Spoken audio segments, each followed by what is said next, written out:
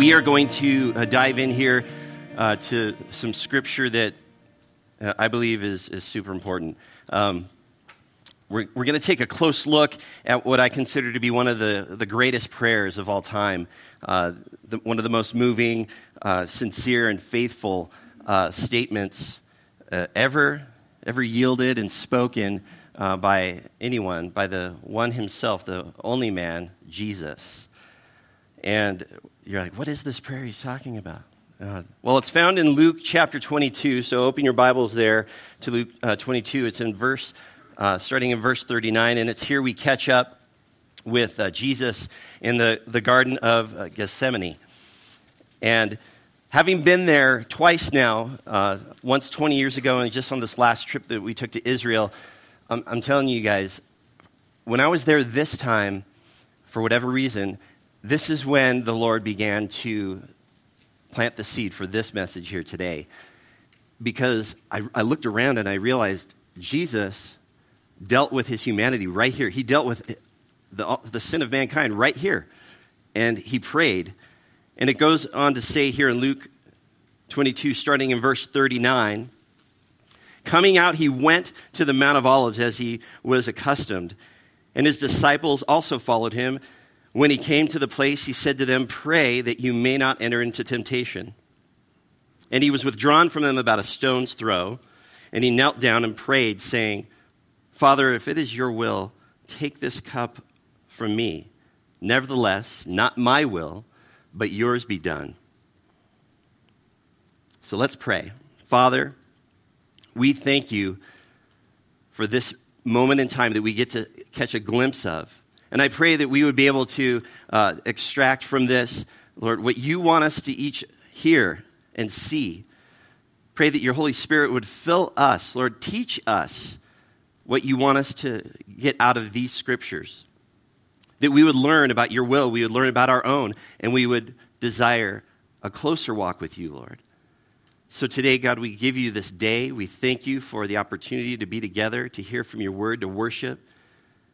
Lord, we ask that you would just lead us today and help us to grow. In Jesus' name, amen.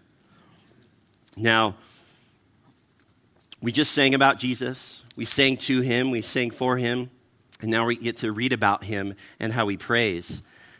This, of course, is right after Jesus and the disciples had spent some time in the upper room there in Jerusalem.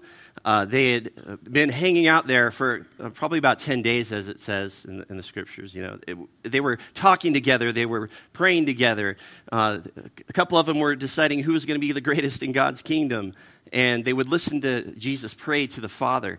And at that time, they were a little confused probably as to what was going to happen. And they would listen to Jesus, but they would also take what was known as the Lord's Supper, communion. And we're told that Jesus and his disciples left that place and came to the Garden of Gethsemane. And we're familiar with the events that happened, of course, after the garden.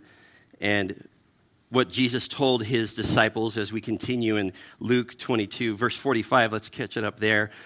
When he rose up from prayer, he had come to his disciples and he found them sleeping from sorrow. Then he said to them, "Why do you sleep? Rise and pray lest you enter into temptation." This was the second time he said this. So what actually did happen after that? What happened? What were the course of events? We read that Jesus was betrayed by Judas. Jesus gets arrested. Jesus then heals the soldier's ear that had been cut off by Peter. Peter then goes and denies Jesus. Jesus is mocked and he's beaten by the men who held him. Jesus faces trial by the Sanhedrin. He faces trial from Pilate. And he faces trial from Herod. And yet, once again, he gets tossed back to Pilate to get tried by him. Jesus is then nailed to the cross, and he still serves and does ministry while hanging on that tree. To the soldiers dividing up his clothes, he says what? "Father, forgive them, for they know not what they do." To the thief on the cross, he says, "Today you'll be with me in paradise." And to his mother, he says, "Woman, behold your son." Then he said to the disciple, "Behold your mother." even though he was nailed to the cross, physically incapable of coming off at that moment, it wasn't stopping Jesus from forgiving, from loving, from ministering. That's our Jesus. That's your Jesus and mine, the one who said, forgive them. They don't know what they're doing. That's huge. And finally, we see the final event, in a sense. Jesus said, it is finished. And further on, later in Scripture, we read that he said, Father, into your hands I commit my spirit. And having said this, he breathed his last. Now, going back to verse 39, I want to use this as our home base. We'll use it as a launching pad. We're going to talk about a couple more scriptures that support what we're talking about here today. And when Jesus prays these powerful words, we realize a couple things about his physical state and about his spiritual state. But we're going to dive into what I call a harmonized version of this account. And it's good to mention that this account is mentioned in Matthew chapter 26 and Mark chapter 14. It's also mentioned in John chapter 18. And what I'd like to do is read you this harmonized version. And it's as if the authorities were to interview these men and say, what was your account? How did it go? What did you see? And we're going to combine their text from the Gospels, and we get a kind of a 360 view of the epicenter of the Garden of Gethsemane.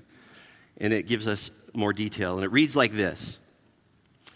And he came out, and he went forth and his disciples, and as his custom was, over the brook Kidron unto the Mount of Olives, where there was a garden, into which he entered himself, and the disciples also followed him. And they came into a place which was named Gethsemane. And when he was at that place, he said unto his disciples, sit here a while and pray. Pray that you do not enter into temptation. And he took with him Peter and the two sons of Zebedee, James and John, and he began to be greatly distressed. He began to be sorrowful and sore troubled. Then said he unto them, my soul is exceedingly sorrowful unto death. Abide here and watch with me. And he was parted from them about a stone's throw. I'm assuming that's about as far as somebody could throw a rock. I don't know how far that is. But it's probably not too far. And he went forward a little, and he kneeled down and fell on his face and prayed that if it was possible, the hour might pass from him. And he said, Abba, my Father, if it is possible, let this cup pass from me. All things are possible unto you, and if you are willing, remove this cup from me. Howbeit, nevertheless, not as I will, but as you will. Not my will, but yours be done. And there appeared to him an angel from heaven, strengthening him. And again, a second time he went away and prayed, saying the same words, my Father, if this cannot pass away except I drink it, your will be done. And being in agony, prayed more earnestly, and his sweat became, as it were, great drops of blood falling down to the ground. There's a lot of activity going on in the heart of our Lord. There was a lot happening there. And now that we see this 360 view, we see a picture, of Jesus coming from, with his disciples from the upper room, over the brook Kidron, over to the Garden of Gethsemane. He says, hey, come with me, Peter. And, James and John come with. So he takes it into a little bit of a small group setting. And then further on he goes and he says, wait here. And he goes off to pray. It's a beautiful picture of him still leading by example, knowing what the road has for him later on. So we're going to cover three things, basically. We're just going to talk about these three things: what this scripture says, his prayer, what it means, and why Jesus prayed this way. So reading it, starting in verse 41 of Luke 22, it says, and he was withdrawn from them about a stone's throw, and he knelt down and prayed, saying, Father, if it is your will, take this cup away from me. Nevertheless, not my will, but yours be done. Now that phrase, knelt down, it really says to put or to place or to lay down. And it's the same word which we see used later in John chapter 20, verse 13, where Mary is at the empty tomb of Jesus, and she's outside, and the angels speak to her, and they tell her this. Then they said to her, "Woman, why are you weeping?" She said to them, "Because they have taken away my Lord, and I do not know where they laid him." This phrase, knelt down, indicates that Jesus most likely did go to his knees, but ultimately laid down on the ground. We can't be certain of what it looked like, but we do know that Jesus went to the ground to do what? To pray. He went down to pray. In Matthew's account, we see this described just a little differently, as we read in the Harmonized Version that I just read. It says that Jesus fell on his face. And if you see there on the slide, it says in verse 39 of Matthew 26, he went a little farther and fell on his face and prayed, saying, "Oh, my Father, if it is possible, let this cup pass from me. Nevertheless, not as I will, but as you will." So again, another account proving a witness of this account that we can gather. Jesus laid himself out to pray. And he went to that prayer face first. It's interesting to note that Scripture does talk about posture quite a bit in our prayers, right? I mean, you guys have all read it. You see prayers of, people sitting and bowing and face down, heads bowed, standing up, arms lifted high. And I even came up with a little phrase that I need you guys to repeat from me, okay? It's posture plays an important purpose in prayer. Huh? You like that?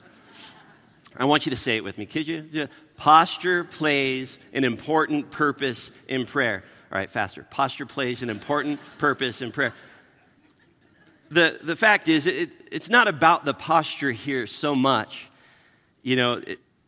Posture does play an important role, though. He was in a state of surrender. He was in a state of agony, distress, as we read. He was sore troubled. No matter if he was troubled or dealing with agony, it was more about the condition of the inner man than the position of the outer man or the posture.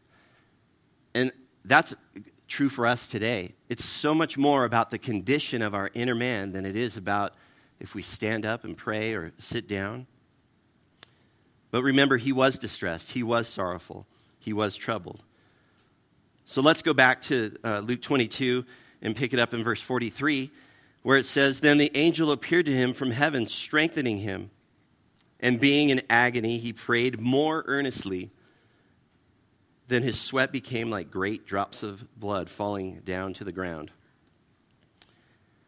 You guys, that's tough to relate to. That's some heavy prayer. Yes, Jesus was in serious prayer with the Father, and he needed strength. His physical, human nature needed help, yet he never lost control of his situation. He was never confused or wondering about what he was supposed to do. Never for a moment did he lose the vision of what he was called to do. So he continued praying. The Messiah, the Son of God, the King of Kings, the bread of life, the Word, Emmanuel, the Lion of the tribe of Judah, the Master, the Counselor, the Prince of Peace, the Lamb of God, Creator of the universe.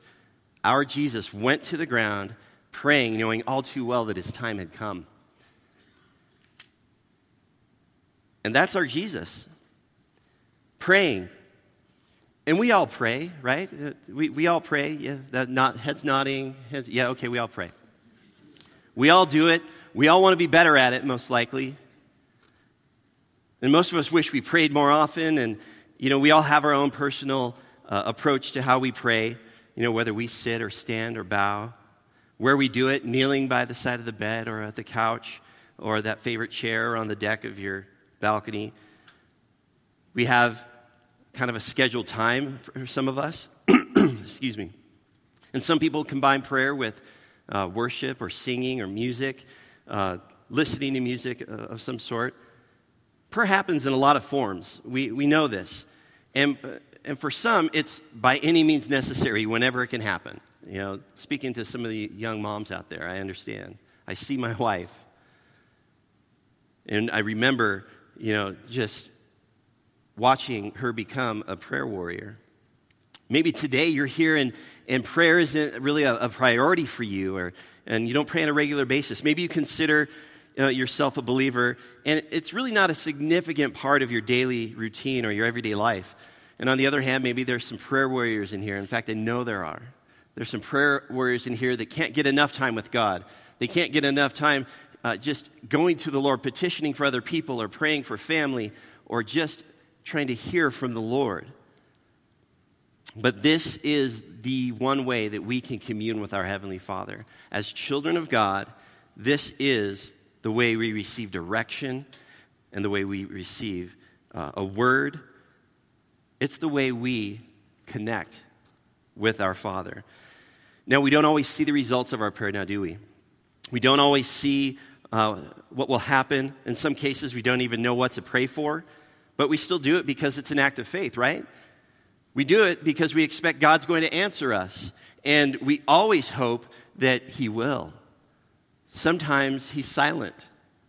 Sometimes He speaks. Sometimes He reminds you through Scripture. And we all continue to pray. And I remember growing up in a mildly Catholic family. I say mild only because we went occasionally, and it was just sort of what we did.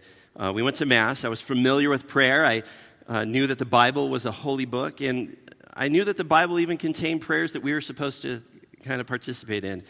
But I also knew that Jesus was special. I did know that much, and I also knew, I don't know when I knew it, but I knew that Jesus was the Son of God. But when it came to prayer, I saw it as something that was to be left for other people to do, is to be read from a book, and maybe that book was the Bible, and it was to be kept within the church walls for sure. You don't want to be doing it publicly. And praying was the job of the priest, as I saw it. We would stand up, and he would read the prayer, and Lord be with you, also with you. Okay, sit down. All right. And then we'd stand up again and sit down. And then we would kneel. It was like calisthenics. But I remember it was truly just sort of dry. It was a live your life kind of the way you want to between Monday and Saturday, and then pray for forgiveness on Sunday. You know, I hated confession because I would have kept them busy. You know, there was certainly no discussion of a personal relationship with Christ, is what I remember, and you know, there was no excitement, no joy. It was just a feel-good, do-good message, and you know, there wasn't really any accountability walking out of that building. There was certainly no meat on the bone for me, at least from what I can tell. And the praying that I was doing was mostly to get out of trouble. I'll be honest. I was trying to get out of trouble with, you know, my teachers or my parents, and I just remember I liked to push the limits of acceptable behavior as a young guy. None of you can relate to what that means. Yeah, we've got one hand. Yes, all right. Honest man in the back. Yeah. It was definitely that way when it came to school. My will was a strong will. I was stubborn. I lied. I had a little bit of an angry streak. I fought a lot. And I kind of enjoyed it. But underneath it all, I had a soft spot for the little guy because I was one of them. I didn't back down from anything. And this mouth got me in a lot of trouble. And you guys, I have to tell you, it's interesting to note, all of this was kind of happening before I was even out of elementary school. I'm serious. I was a little bit of a troublemaker, and I knew that my prayers weren't being answered, and I knew that God wasn't listening to me. I certainly knew that God wasn't answering my parents' prayers.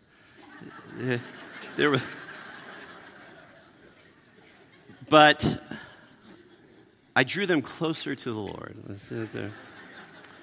But since God wasn't listening to me, I wasn't going to listen to Him, and I certainly wasn't going to listen to God if He wasn't going to bless me. And if He was mad at me, like I thought, then I was going to be mad at God. So I was. I grew up mad and confused about who God was and how He saw me. And then there was my grandmother's church, my Grandma Carmen. She's a little 5'0" Basque woman, you know, out of New Mexico, and moved my parents to San Diego when my dad was about 6. She had a church that she liked to go to as well, and it was an Assembly of God church in the east part of San Diego, in a little place called Lemon Grove. This Assembly of God fellowship, was her place to go, and she would somehow rope me and a couple of my cousins into coming on a Sunday afternoon, Sunday for church, and then stay for Sunday night. And she had great cook. She was a great cook, so of course I decided to go. She was a career cafeteria lady. She worked as a career cafeteria lady, but her church had a different approach on prayer. They had a different approach on worship and the whole experience as a whole. Imagine going from my Sunday experience at the Catholic Church, subdued, structured, mechanical, autopilot. Somehow reverence was in there somewhere, and then going with Grandma to her very exuberant and lively, celebratory and fascinating and absolutely wonderful display of spiritual things. I saw the gifts happening right before me, and I witnessed the laying on of hands for prayer. I saw group prayer. I saw specific prayer for purpose of casting out demons, and I witnessed praying in tongues, both from the young and the old, and I witnessed people running up and down the aisles, including the preacher, Brother Gene. I remember his name. Plaid suits, maroon suits. The guy was, it was a trip. I just remember. He would run up and down the aisles saying, "Glory be to God, thus saith the Lord, and praise be to God." There was spontaneous prayers from the pews, and there was prayers for the sick and prayers for finances, asking us to give by faith. And baptisms were happening. There were songs coming out of nowhere where people would come up to stage, hit the piano, and start playing songs. The Lord gave me a song. He told me to play it, And this was different than what I had experienced at St. Catherine's. Suffice it to say, this young boy was confused. I had a lot of questions, especially when they turned to me and laid hands on me and said, "Boy, you need to get filled with the Spirit. You need to be baptized in the Holy Spirit." And I said, "Okay, fine." Out of fear, I said, "All right, shit about 100 a Monday, good about a Kawasaki on a Sunday." And I just kind of faked it. I mean, I don't know if I said that, but, But the fact was, I just wanted out of there. And to their dismay, I mean, maybe I was filled with the Spirit. I definitely was not. These examples are extreme, but you guys, this is my story. This is what happened to me before I even got out of grade school. And I mean, it's in the archives. It's a true story. It's a true story. I'm sure their prayers were sincere. I'm sure their activity within the worship service was sincere. I'm not going to tell you that some of it wasn't done out of adoration and obedience to the Lord, but it made me think when I was at the Horizon School of Evangelism back in 1990. Chuck Butler was one of our instructors. Some of you may remember his name. He was a part of the Jesus movement, and he said, "Listen, guys, if you're going to do ministry, just remember, life is strange, people are weird, and love covers a multitude of sins." And the Lord certainly covered my sins. I mean, when I went later on to come to a saving knowledge of Jesus, He covered me. And even His faithfulness showed up when a year later, my dad came to know Christ. October 1st, 1989. I remember it. I wrote it in my Bible. This is the same Bible that I had when I was 16 years old. Even better, a year after that, my mom came to Christ. Yeah, amen. It does bring me to tears because why would He do that for me? Why? It's a blessing, and I'll stop crying because my dad's watching. Hey, Dad. But the approach to prayer and faith and the whole worship experience was so dynamic for me. That church did things differently at the Assembly of God Church, and they definitely did some things out of order. I'm going to tell you that right now. they certainly did some things that were surprising and out of left field, and it's obviously not what we're used to here at home, right? But let's face it, people have been approaching God and been doing things on their own and trying to create diverse and creative ways to fit God into their own set of ideals, into their own box of ideals. And Pastor David Guzik said it really well. I heard him about a month and a half ago. I was at a conference, and he spoke on faith and religion and culture and including prayer and worship. And he said this: it's what pleases us versus what pleases God. And that's very simply put the truth. We as people are selfish. We're self-centered, are we not? It doesn't take us long to figure out that we like things to go our way. We especially want our prayers to go our way. And we're not always happy with the way God responds to us, are we? Especially if it's negative or it requires a response or if it requires some accountability. We just want to be able to pray and be able to make choices that justify our behavior. And okay, that's maybe not all of us. Maybe that's not any of us here. But we're kidding ourselves if we think prayer to feel good is the priority. That's not why we're supposed to pray. The Bible tells us in 1 Thessalonians 5:16, rejoice always, pray without ceasing, giving thanks in all circumstances. For this is the will of God for Christ Jesus in you. And in Jeremiah 17:19, the heart is deceitful above all things and desperately wicked. Who can know it? Philippians 4:6 and 7 says, be anxious for nothing, but in everything by prayer and supplication with thanksgiving. Let your requests be made known to God. And the peace of God, which surpasses all understanding, will guard your hearts and minds through Christ Jesus. Now, if I were to ask you guys an example of prayer in the Bible, some of you theologians would probably rip into the Old Testament and look into maybe pull out one from the Psalms and say, create in me a clean heart, O God, and renew a steadfast spirit within me, from Psalm 51. That's good. Some of you might even go a little deeper and go to 2 Chronicles 7:14, where it says, if my people are called by my name, shall humble themselves and pray and seek my face and turn from their wicked ways, I will hear from heaven and heal their land.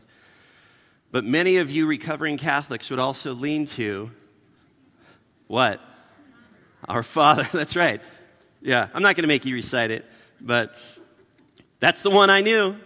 It's like, hey, I got that one, because it was drilled into my head every week, even through catechism. And I even think I lied about what prayers I remembered in catechism. It was a joke for me. But that's the thing. Jesus teaches us how to pray through that Our Father prayer, does he not? He teaches us how to pray. It's instructions on who to pray to, how to pray, and why we should be praying.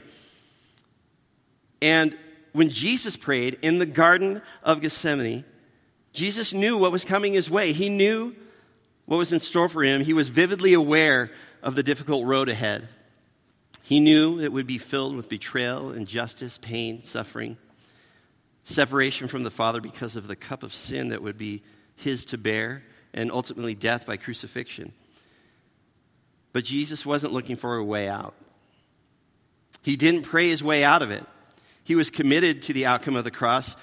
And as we're told in Hebrews 12:2, for the joy that was set before him, he endured the cross, despising the shame.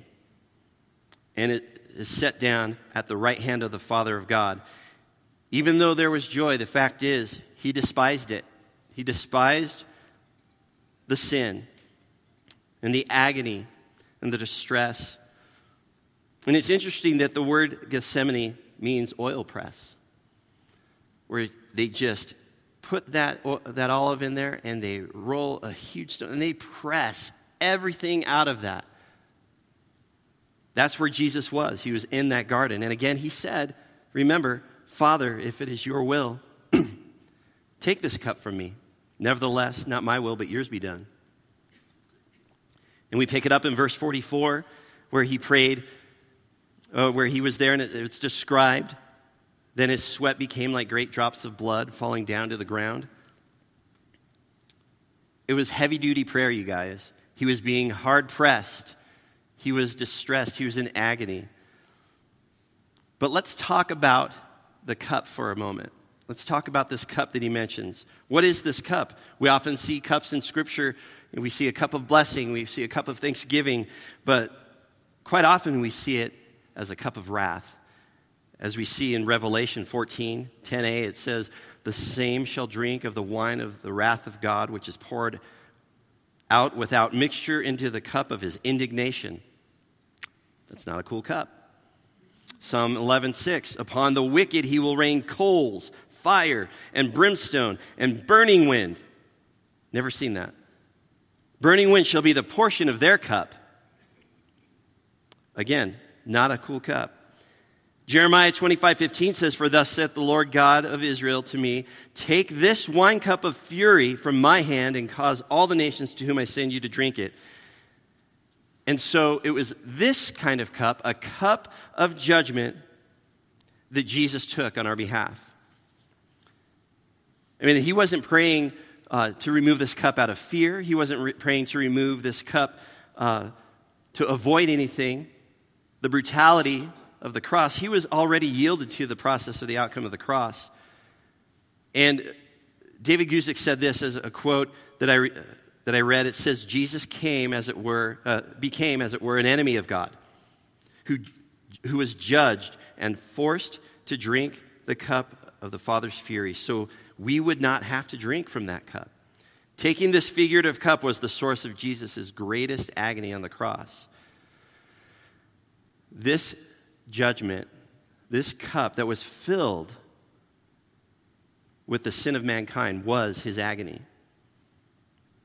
This cup was why he was sorrowful, and it was his alone to bear and his alone to drink. Spurgeon says it very well. And he says, "I am never afraid of exaggeration when I speak of what my Lord endured. All hell was distilled into that cup of which our God and Savior Jesus Christ was made to drink." So why did Jesus pray about this cup to pass from him? Well, this cup was filled with the stench and the decay and the darkness of the sin of mankind, you guys. It required judgment. There was no letting it go. There was no saying, "Oh, you know what, that's okay. We don't have to deal with that sin." There was judgment that had to be put down for the contents of this cup that was handed to Jesus. And as Paul wrote in 2 Corinthians 5:21, let's turn there quickly. We start in verse 18. 2 Corinthians 5:21.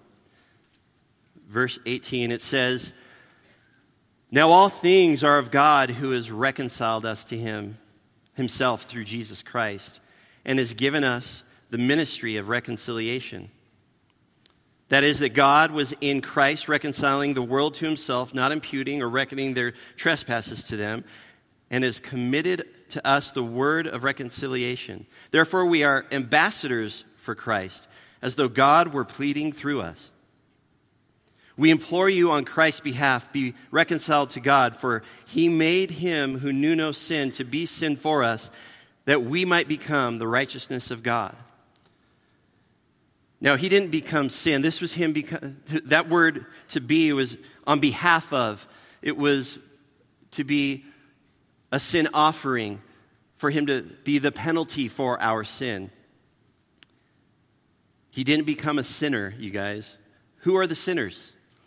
You can all raise your hand. It's okay. A couple of us still figuring that part out. That's all right. But Jesus had never experienced anything coming between him and the Father. He had never been apart from him. And with exception to this cup and the sin and the fury and the wrath of the sin that was in there, he had never experienced that.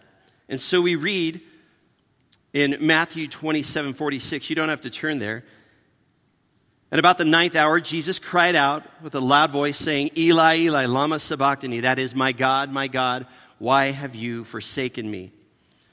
Now, this is where it gets a little tough, you guys. You know, we see that Jesus became sin, and it's like, but he was the sin offering.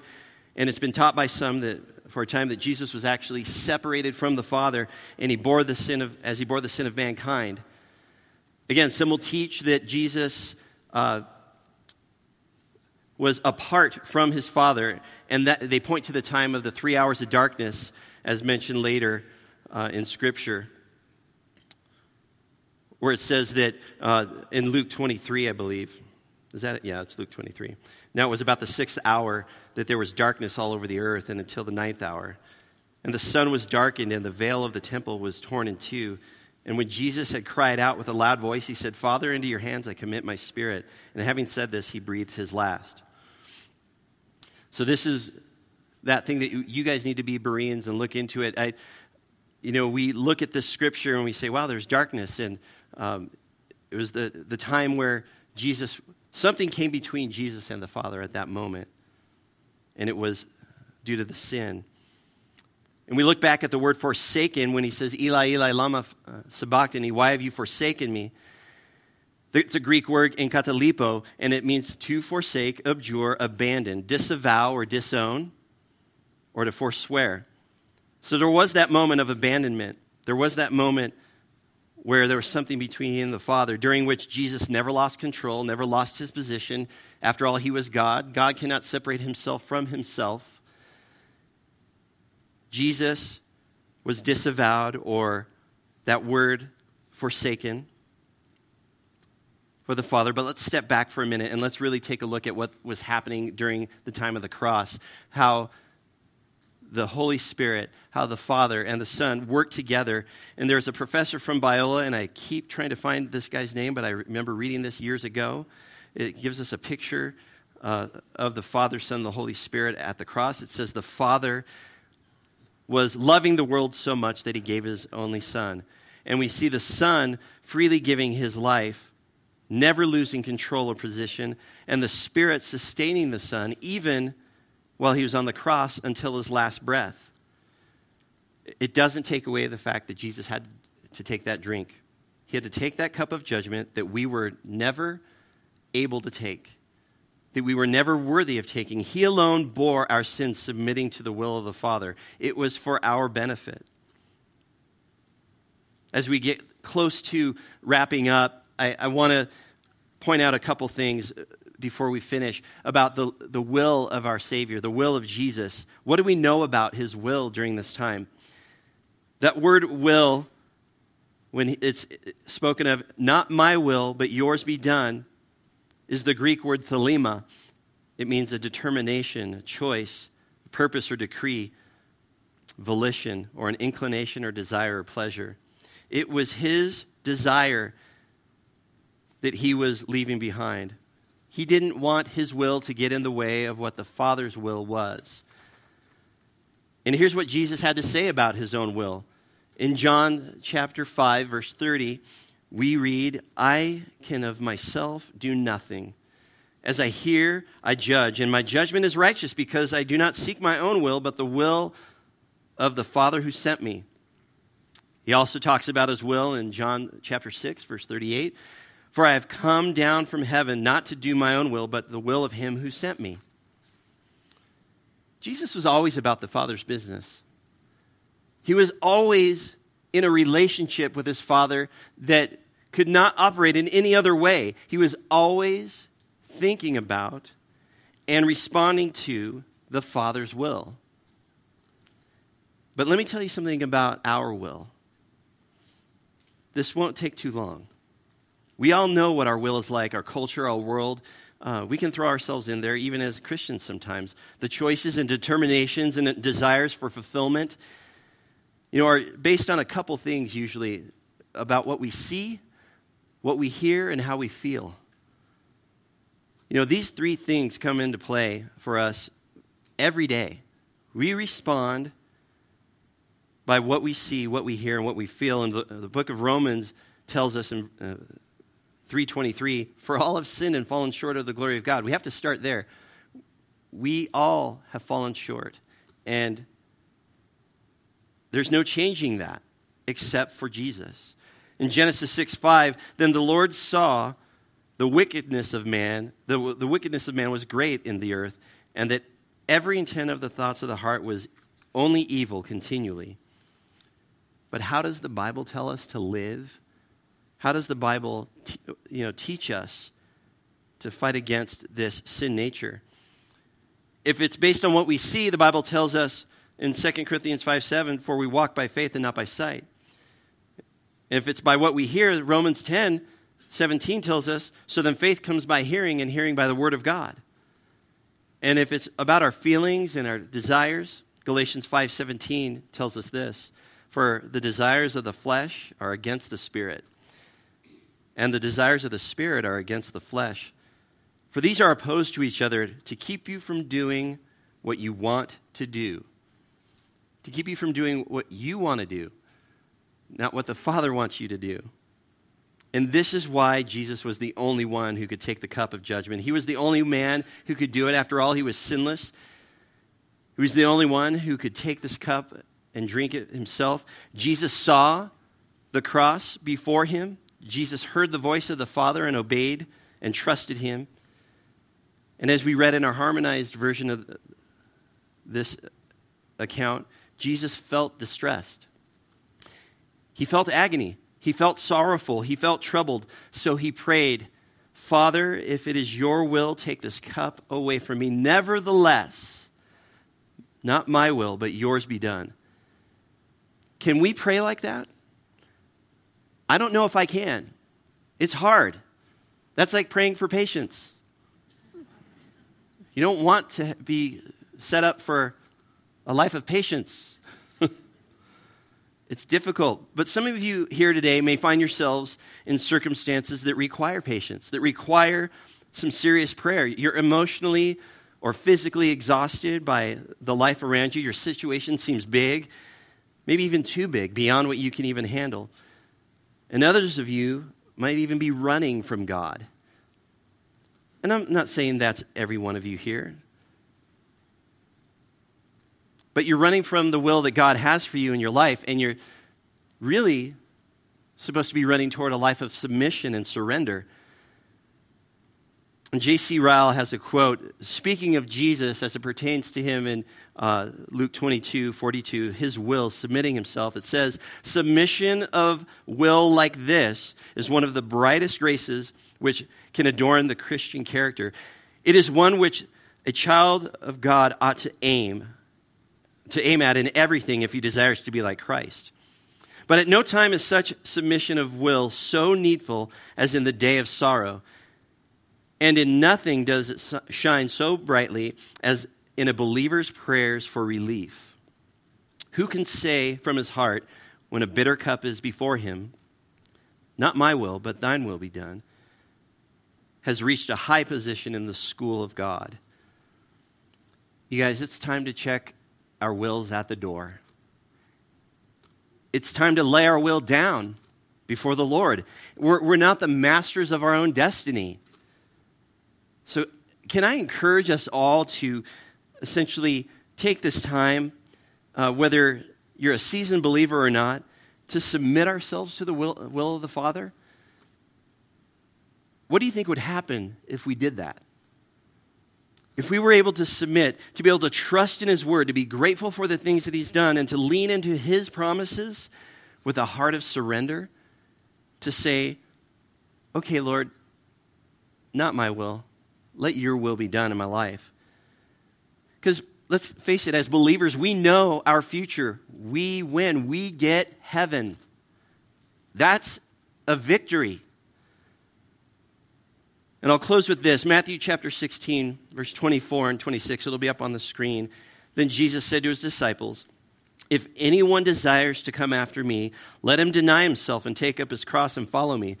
For whoever desires to save his life will lose it, but whoever loses his life for my sake will find it. For what profit a man if he gains the whole world and loses his own soul?